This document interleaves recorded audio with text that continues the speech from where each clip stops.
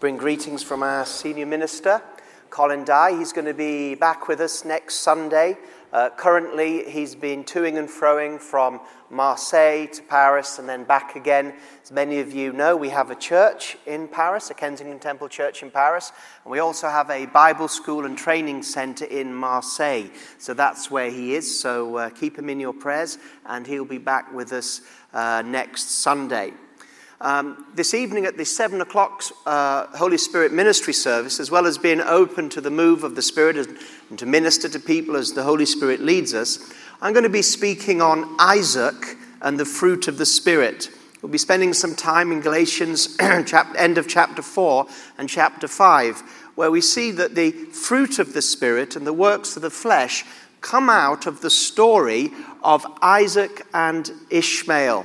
And what happens is that Paul gives a story, and he says, well, who are you? Do you want to be of Isaac or do you want to be of Ishmael? And he says, you're sons of the promise. And he tells the story, an allegory. And then out of that allegory, we get into understanding the works of the flesh and the fruit of the Spirit. And I think that Isaac is a wonderful picture of somebody that is exhibiting the fruits of the Holy Spirit, the way that he deals with situations in his life. We can see the fruit of the Spirit at work. In fact, sometimes you look at Isaac, and at first glance you might wonder, well, he's not really as exciting. His story is not quite as exciting as Abraham's, and his story is not quite as exciting as Jacob. And out of the three patriarchs, Abraham, Isaac, and Jacob, you might think, but I wonder whether that's partly because he walked in the fruit of the Spirit, if I can use a New Testament term for an Old Testament lifestyle, more than those other two. I mean, if you take out all the struggles, all the things that Jacob did in the flesh in order to inherit the problem, if you took out all of that, his time with Laban, his problems with his brother, his pulling one over on Isaac, trying to be like his... If you take all the striving out of Jacob's story, I wonder what would be left. What if he'd walked in the Spirit? And even Abraham, who is the model of faith for us, I mean, a lot of his story was also his mistakes, and he had his Ishmael, didn't he? He went up to Egypt when perhaps he should have stayed in the promised land, and it was when he went up to Egypt that all his problems started. So I think when we look at Isaac, we see that he faced some critical situations in his life, and he had family problems. Abraham, Isaac, and Jacob, they all had problems, in their marriages or their family's life. And he had his problems, but the way that he dealt with them, I believe, is a picture of a child of the promise marked by the fruit of the Spirit. And the reason that we're going to be looking at that tonight at the 7 o'clock service is because I believe that God wants to give the church new levels of authority and power. And I'm absolutely convinced about it. But mercifully, I believe, he hasn't yet given it. Because when you look at Isaac and the blessing that was on his life, and the authority and the wealth and the power that he had and that God gave in him, I think if God increased the authority of many Christians and ministers today, they don't have the sufficient fruit of the Spirit to be able to carry that type of authority. They'll end up messing up, destroying themselves, destroying others. So I really believe that God in these days is doing a work in the hearts of believers so that we can carry what God wants to bring to us. So that's tonight, and there'll be ministry and laying on of hands and prayer as the Holy Spirit leads us. But today we have the second in this series on looking at Jesus as a model discipler. We've used the title Jesus the Cell Leader. Now, I know cell leader is a little bit of a modern word, but Jesus had his 12. And we're modeling this series, or basing it on, a book by Robert E. Coleman called The Master Plan of Evangelism. And we've got some of these available if you want to follow this up. And this is the abridged version. And the reason that we're doing this is we think it's a good idea for us to study the leadership strategy and methods of Jesus. Nothing Jesus did was by accident. Do you know that? You could, if you just flicked through the Gospels, you might think it's just some sort of random walking around. Oh, there's a demon, cast it out. There's somebody that needs healing, heal the person, preach the gospel. And you might just think it's sort of like, some country bumpkin from the north of Galilee going around with the fishermen, just having a Holy Ghost party. But everything that Jesus did had purpose and strategy. In fact, he didn't do anything of his own, but everything that he did, he first saw the Father doing it. And so for us as a church, we are a cell church. We are unashamedly a cell church. We've got a lot to learn about small groups, but we believe that cells, just like cells in the physical body, are the basic unit of life, so we believe that cells are the basic unit of church life. And we do believe that true discipleship can only be done in a mentoring capacity. And Jesus was a great mentor. He spent more time with 12 men than he did anybody else. And in fact, the nearer he got to his time of glorification, the less he spent with the crowds and the more he spent with these 12 men. Why? What was he doing? Surely he would have been happy just to minister to the multitudes. I mean, nobody could attract a crowd like Jesus. And surely that would have been enough. That would have been enough for many ministers today to have the crowds that Jesus did. And sometimes that we've seen in church history that some ministers and preachers have commanded the crowds, but when they've gone, the crowds go with them. Do you know what I'm saying? And how much time do they spend doing what Jesus did? Where's there? It doesn't have to be 12, but where's the people they mentored, the people that they imparted, those that took what God had on their lives, got close to them, associated with them, and carried it on. So I think this is really important, especially as well, seeing as many of us in this church are cell leaders.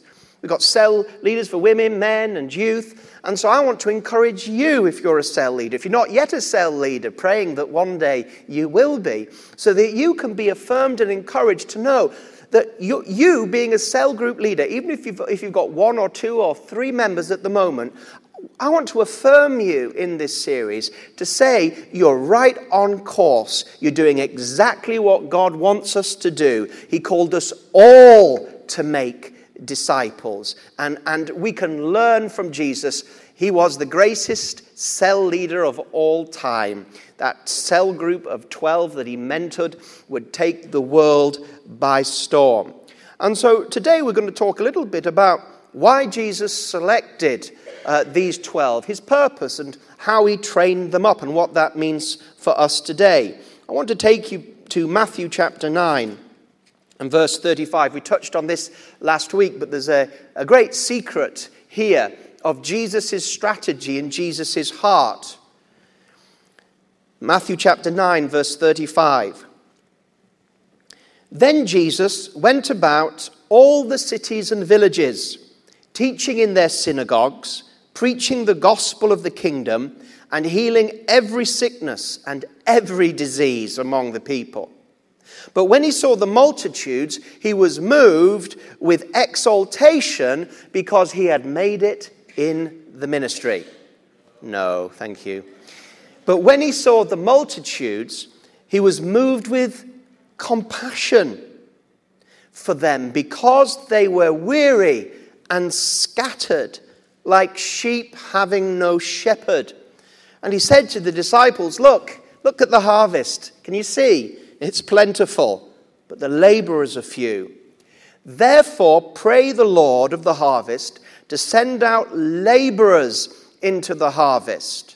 And when he had called his 12 disciples to him, he gave them power over the unclean spirits to cast them out and to heal all kinds of sickness and all kinds of disease. Now the names of the 12 apostles are these. First Simon, who's called Peter, and Andrew his brother, and James the son of Zebedee, and John his brother, Philip and Bartholomew, Thomas and Matthew the tax collector, James the son of Alphaeus, and Levius, whose name was Thaddeus, Simon the Canaanite, and Judas Iscariot, who betrayed him. These 12 Jesus sent out.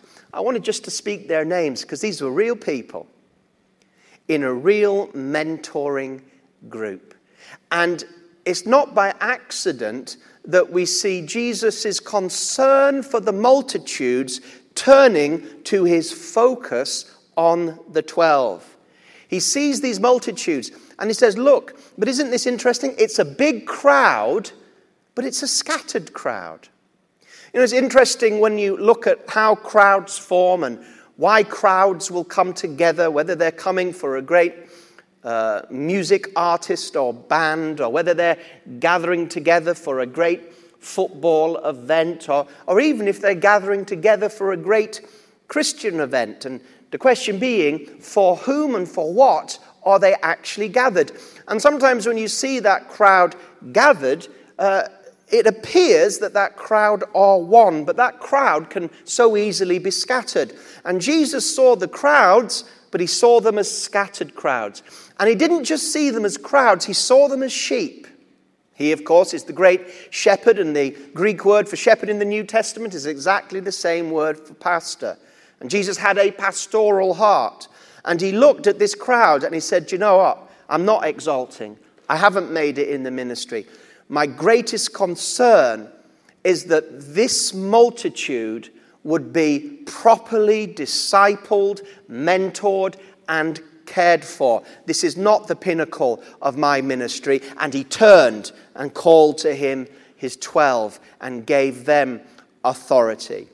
You see, this was Jesus' strategy. We looked last week at the beginnings of Jesus' ministry, didn't we? I don't want to recap too much, but it is important. And how, especially in John's Gospel, we see that as soon as Jesus came on the scene, even before ministering to the multitudes, he was looking. He was aware. He was calling men to leave their nets and follow him. And as people came to him, it took about, probably scholars think, about a year for his 12 to be fully formed. He was ministering to other people, of course, but he had a strategy. In that great prayer of John 17 that we finished on, his prayer was about his 12, primarily, in John 17. He was saying, I'm not praying for the world, I'm praying for those you gave me. And those that you gave me, not one have I lost, except the one destined to be lost. I've not lost one, Father. And I'm praying that just as you sanctified me and separated me for ministry, that you would do that with them. And just as we are one, I pray that you will do that with them. He's speaking about his 12, and then he goes on, and I pray it not just for them, but for those that will hear their word. He was praying for his 12 and the disciples that they would have. What an incredible prayer that shows near the end of Jesus' ministry, his focus and strategy and concern was not with programs to reach the multitudes, but with men whom the multitudes would follow. Men were his method for winning the world. And we could say people. So when I talk about the men and the 12 men, you ladies that are doing such a great job in sales, you're very much far ahead of us. We're learning from you in many respects. You know what I'm talking about, don't you? So people were his method of winning the world. He hadn't got his eyes off the multitudes. When you look at Jesus' strategy of mention, it wasn't small is beautiful. You know, I've come across over the years a small mentality in certain ministers where maybe it's envy, maybe they don't like larger crowds, or maybe they somehow feel that because they haven't got larger crowds that somehow maybe they're not as important. I don't know what it is, but they have this small mentality. They don't believe in growth or multiplication or fruitfulness. They're not seeking God for it. They're happy. They're like Win Lewis used to say, instead of being fishers of men, they're keepers of aquariums. Now, I've got a lovely goldfish bowl, and I've got 2 fish in it. And I don't think they're going to multiply because they're 2 different fish. And they're sitting in this controlled, contrived, contained environment. But Jesus said, I will make you fishers of men. In fact, get into the deep. That's where I want you. So Jesus' focus on the small group, the 12, it wasn't just him and 12 men. No, there was a strategy. He wanted multiplication. He wanted to reach the world. And it's amazing how the early church had this pattern of small group as well as multitudes. I'll just remind you of Acts chapter 2 and verse 41. which I believe is a pattern for the church today. I really do. I believe we need to get back to it. And it's one of my passions that we should see this again. Acts, straight after revival hits. What do they do? How do they form the church? Acts chapter 2 and verse 41. Then those who gladly received his word, Peter's word, were baptized, and that day about 3,000 souls were added to them. That's multiplication. Well, what did they do? And they continued steadfastly in the apostles' teaching and fellowship, in the breaking of bread and in prayers. Then fear came upon every soul, and many wonders and signs were done through the apostles. Now all who believed were together and had all things in common, and sold their possessions and goods and divided them among all as any had need. So continuing daily, where? In one accord in the temple, it's the larger meetings, and breaking bread from house to house. They ate their food with gladness, simplicity of heart, praising God and having favor with all people. And the Lord added to the church daily those that were being saved. You see, right from the beginning, there was a place for the smaller disciples group. It wasn't just see you at the temple court. Oh, the temple court, what's the seating capacity? Oh, about 5,000 or 6,000. Oh, we might need to do some fundraising for a bigger venue and a bigger campus. They had the 5,000 or 6,000 or whatever it was. They had those meetings. They were essential to hear the apostolic anointing and the fivefold ministry. It was essential for that ministry to get to the people. But at the same time, daily they were breaking bread. Daily they were having communion. Daily they were working out the apostles' doctrine. It wasn't listen to the apostles' doctrine. Oh, that was wonderful. What a wonderful Sunday morning meeting. See you at the next apostles' doctrine, next Sunday morning meeting. They were out there talking about it, about what they'd heard, about the testimonies, about the teaching. And they were teaching one another. So this had got deep into the understanding of the apostles. You see, the initial object of Jesus' plan was to enlist men who could bear witness to his life and carry on his work after his return to the Father. Such a visionary. So much of what Jesus was doing was for the future. It wasn't about really just his 3 years. He was looking to the future. I mean, as I said, if Jesus had been a mega minister, a mega pastor of a mega church, then he'd have lived for the 3 years. He'd have gathered the crowds as much as he could and put on a show. But he didn't. In fact, sometimes he would dismiss the crowds. He wanted something that was able, or some people that were able to carry and multiply his ministry in the past. I mentioned last week that, really, Jesus didn't leave a very big church when he left. I mean, he had thousands and touched the lives of thousands and thousands and thousands of people following him all around. And he ministered to the multitudes, don't get me wrong. But where were the multitudes after Jesus had been raised from the dead? I mean, when he appeared, I think it's 10 or so times, he didn't appear. Again, you'd think if Jesus was a mega ministry today, if he was going to appear, as he did about 10 times, why didn't he appear to Caesar? Why didn't he appear, bang, right in the middle of the temple? Here I am. Why didn't he do these things? Well, it reminds me a little bit about the devil saying, why don't you fall off the pinnacle of the temple and make a big show? Why did he appear? Yes, I know at one time to a number of 100, but mainly to the 12 he was appearing to them.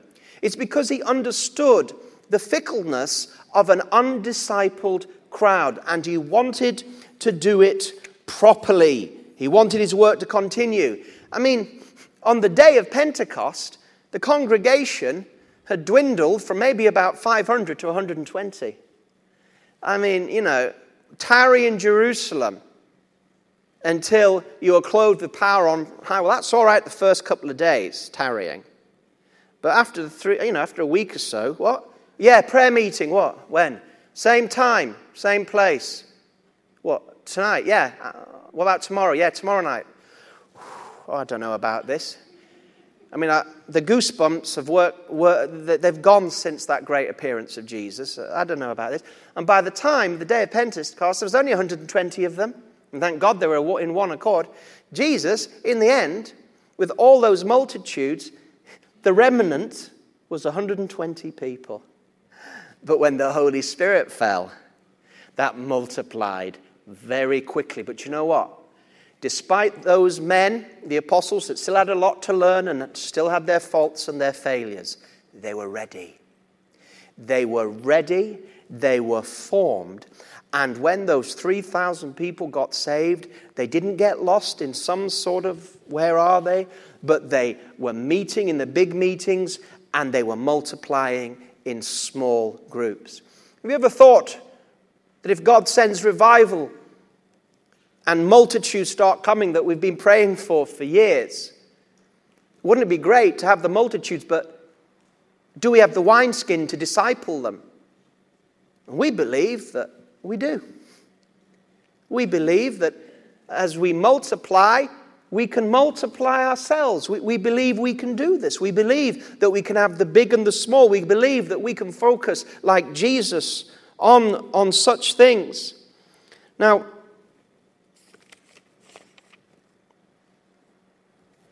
these people that Jesus selected, often I don't need to go too much in detail, I mentioned it last week, but these people, these men that Jesus selected, you often hear in sermons, they weren't the sort of people that we perhaps would select.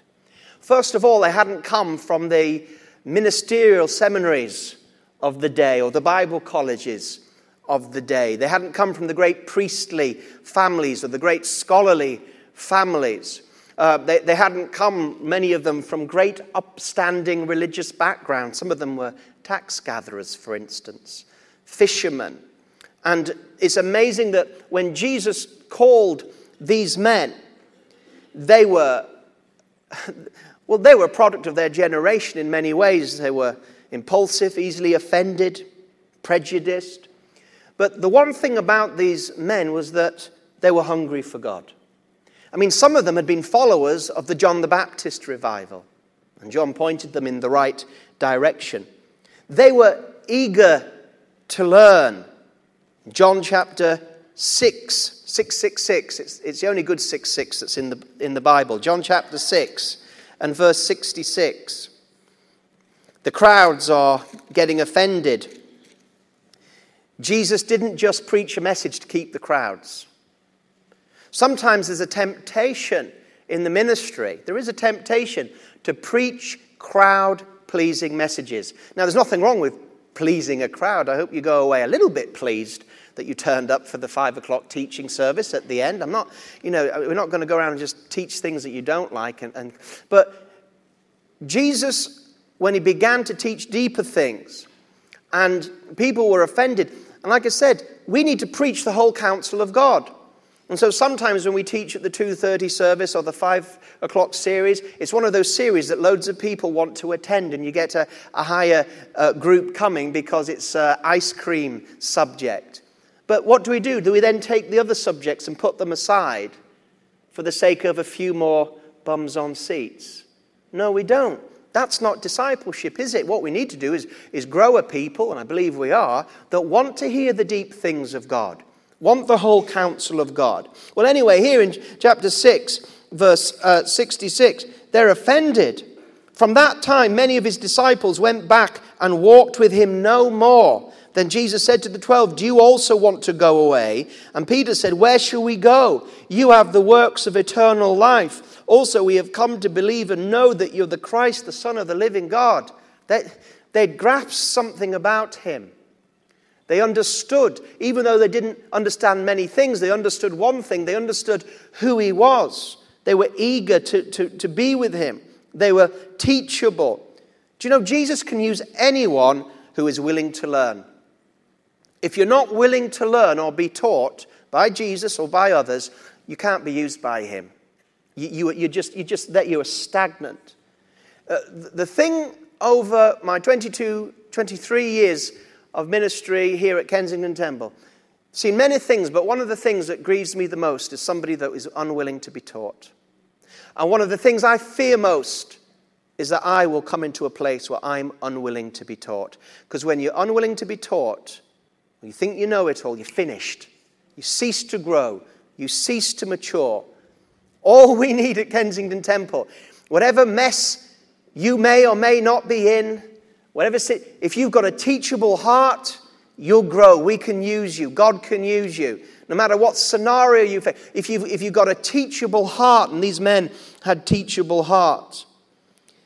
This was a group of people small enough to work personally and effectively with. And Jesus, when he brought his disciples to him and he taught them, his focus was on, and this is one of the principles in the book, association. He called them to be with them. Having called them to him, he made a practice of being with them. And he let them follow with them. And their following of them was the training. He didn't set up a Bible school. We have a Bible school, thank God for it. He didn't set up a seminary. It wasn't one of the formal schools. There were formal discipleship type schools, Hillel and Gamaliel, and you would go into these formal schools and there was membership classes and there would be formalities and you'd be able to identify, sometimes by dress code, what school was somebody was from, or the formalities that they had, or the rituals that they had. But Jesus didn't do that. His own school was being close to him. Jesus was the school, and Jesus was to the curriculum. To know was to be with him. If you wanted to know the Lord, if you want to learn from him, if you wanted to be in his school, you needed to be with him. He didn't have any distance learning schemes. I'm all for distance learning. We have distance learning. Hear what I'm saying and what I'm not saying. You needed, these 12, they needed to be with him. These were the ones. And it was when they were with him that they began to know. Remember John 14 verse 5. How do we know the way? Jesus said, I am the way, the truth, and the life. So the training was getting close to a person. And this teaches us something. You know, you can read about Jesus. You can hear sermons about Jesus. You can do theology degrees about Jesus. But you really need to know Jesus. And this is, thank God we can be in his presence by the Holy Spirit. Thank God we can spend time with him. I mean, one of the good things is that when he went away, everybody has access to Jesus. Not just the 12 had that special access and the inner three, his core three associates, Peter, James, and John, who had even deeper access to him. They were there really as a support system for him. But thank God when he poured out the Spirit, now all of us, through the Spirit, we can take the teaching of Jesus that mostly he gave to his 12, and we can be in the presence of Jesus as we study about Jesus. And when we hear the preaching of God's word or the teaching of God's word, it's not just information, but the Holy Spirit can come and can make that information as fresh as the day it first came out of those graced lips of Jesus himself. This is why it's so important for us to understand that if we want to be disciples of Jesus, the first person we need to hang around with is Jesus. And that's why partnership and fellowship with the Holy Spirit is so important. But remember, the word fellowship, koinonia, it's not like we use sometimes in churches at services and we say, oh, will you be staying after the service for some tea and fellowship? And what we mean is some tea and some nice getting to know. There's nothing wrong. Koinonia is fellowship with a purpose. A purpose.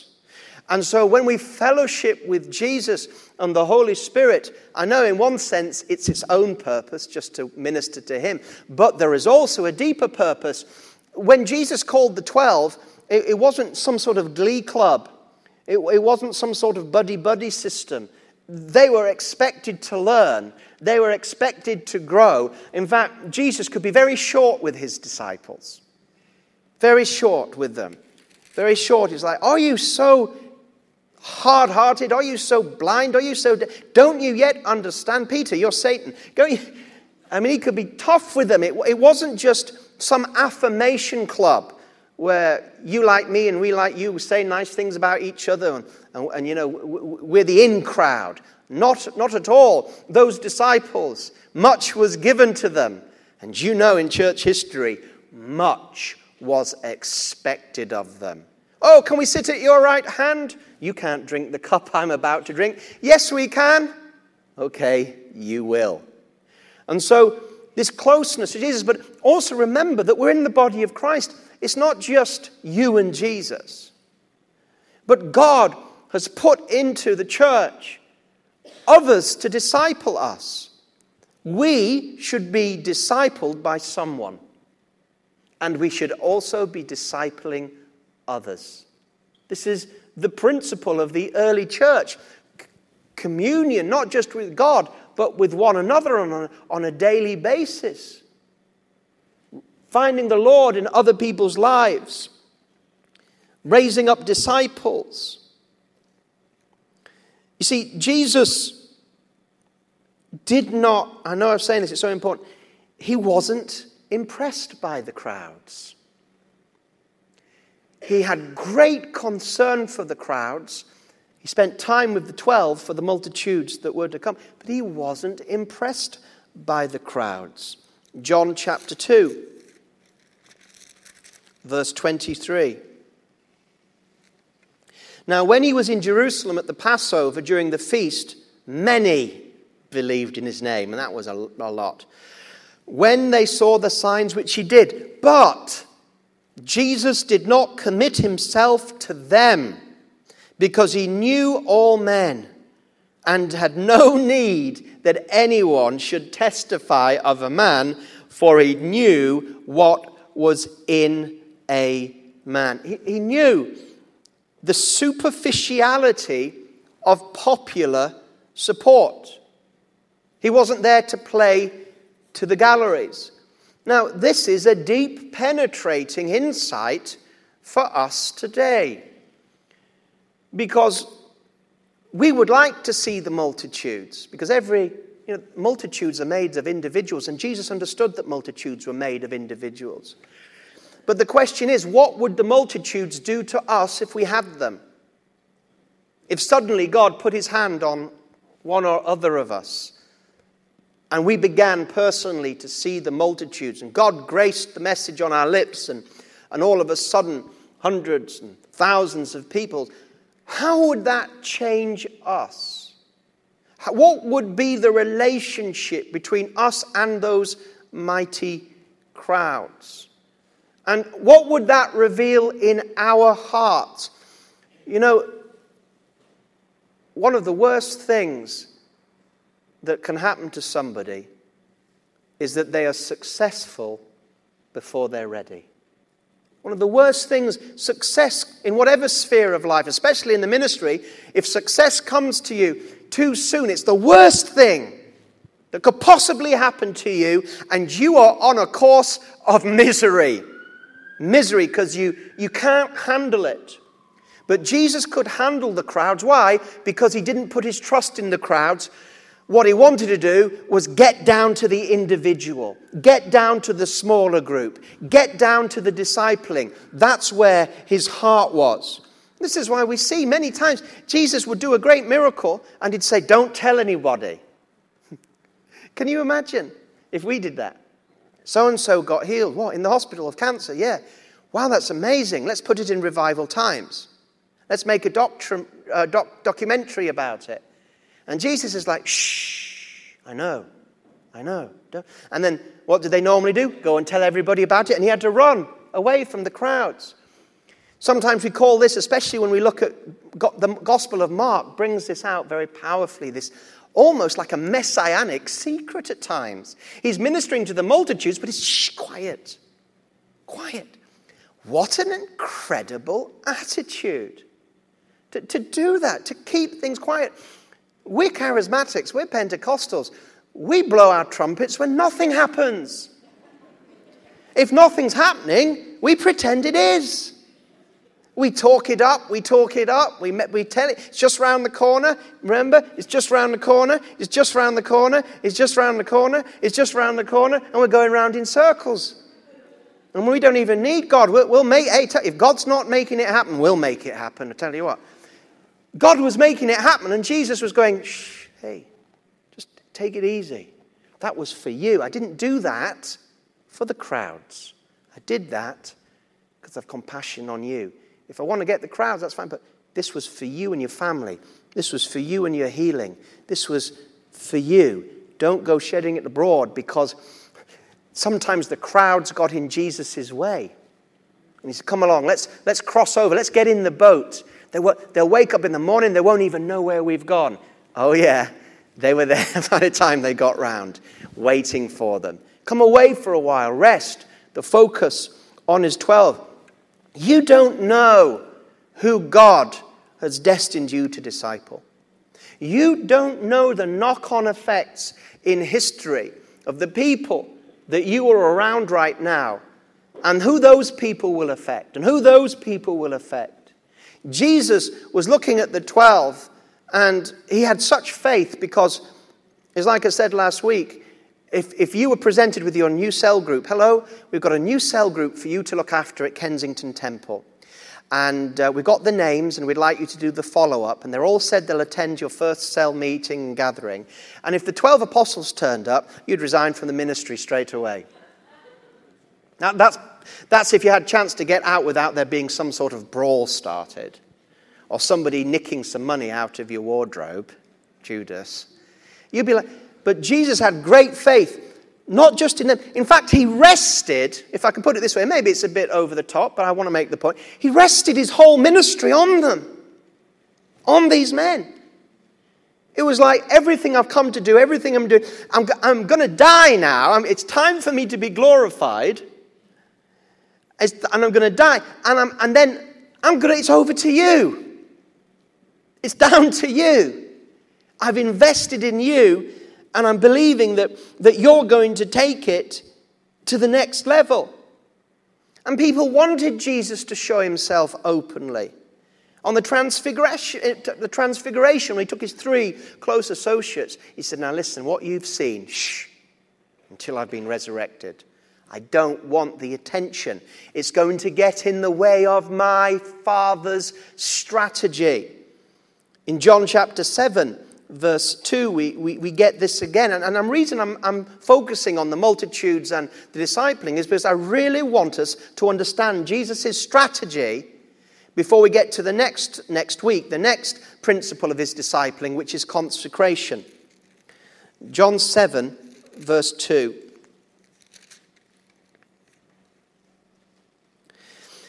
It was the feast. Now the Jews' feast of the tabernacles was at hand.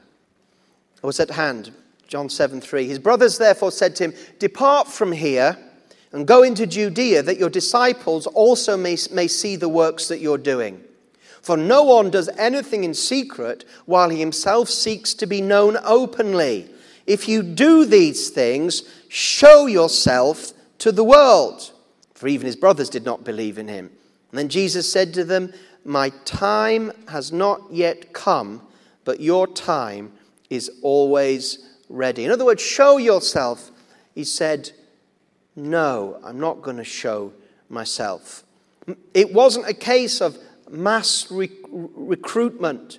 Jesus was not trying to impress the crowds. What was he trying to do? Usher in the kingdom of God.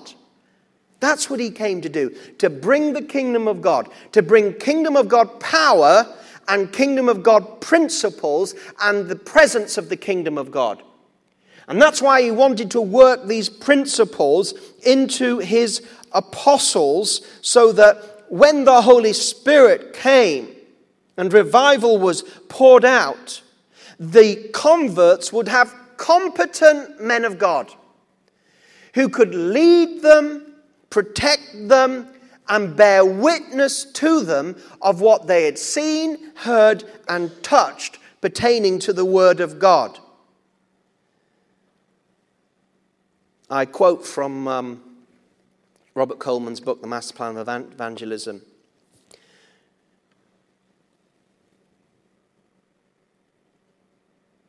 A few people so dedicated in time will shake the world for God. Victory is never won by the multitudes. Everything that is done with the few is for the salvation of the multitudes. You even see this sometimes, this principle in the world. I mean, the devil is a counterfeiter, so sometimes you can see demonic counterfeits. For example, if you look at the rise of communism, or if you look at the rise of Adolf Hitler's Nazi Party, you know, the core group that was there at the beginning was the same core group that was there at the end. I mean, it's fascinating to see right at the beginning in Germany, when Hitler was a nobody, there was a few core men that he called to him. And those few that were with him when he was a nobody were also there at the end when he'd taken on most of Europe. What was it? It's passionate disciples. And that's a counterfeit example of it. But if you look at the great revivals as well, certainly of this nation, and you dig down, you also find that it starts with a passionate group of usually small groups and a small number of people. And then it grows. The greatness of the Methodist move of God, at least the first and then the primitive Methodist that came later, was their small groups that contained the wine. The Methodist groups, the groups that contained it were springing up all over the country. The Salvation Army, the same. And so when we look at this and we come to a conclusion today, and we see Jesus' strategy of spending his time with the 12. We're not saying that the multitudes were not important to him. He ministered to the multitudes. He ministered to many groups. He ministered to individuals. He ministered to families. He ministered to sinners. He ministered to thousands. But when you look at Jesus' heart, it was mentoring people for the future. And that's what we're attempting to do. We're attempting to grow ourselves. We never cease to learn. We never cease to be a disciple. We must grow. There's so much the Holy Spirit wants to do in our lives. And you know, most of what he wants to do in our lives will come through the impact and contact with others.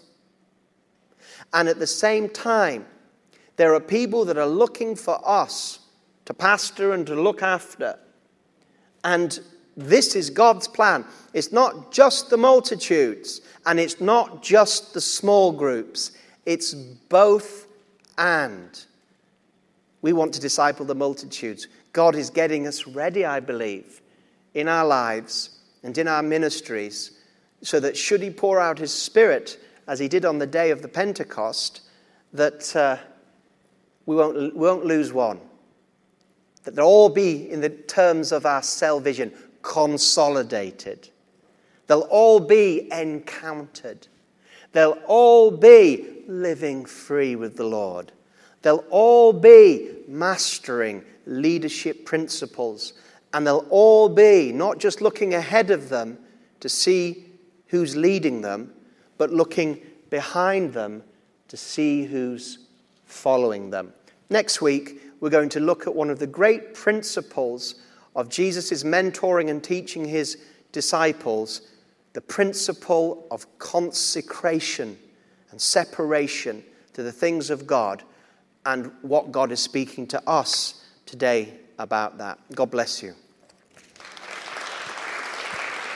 Don't forget the book if you want to go a little bit more in detail with it.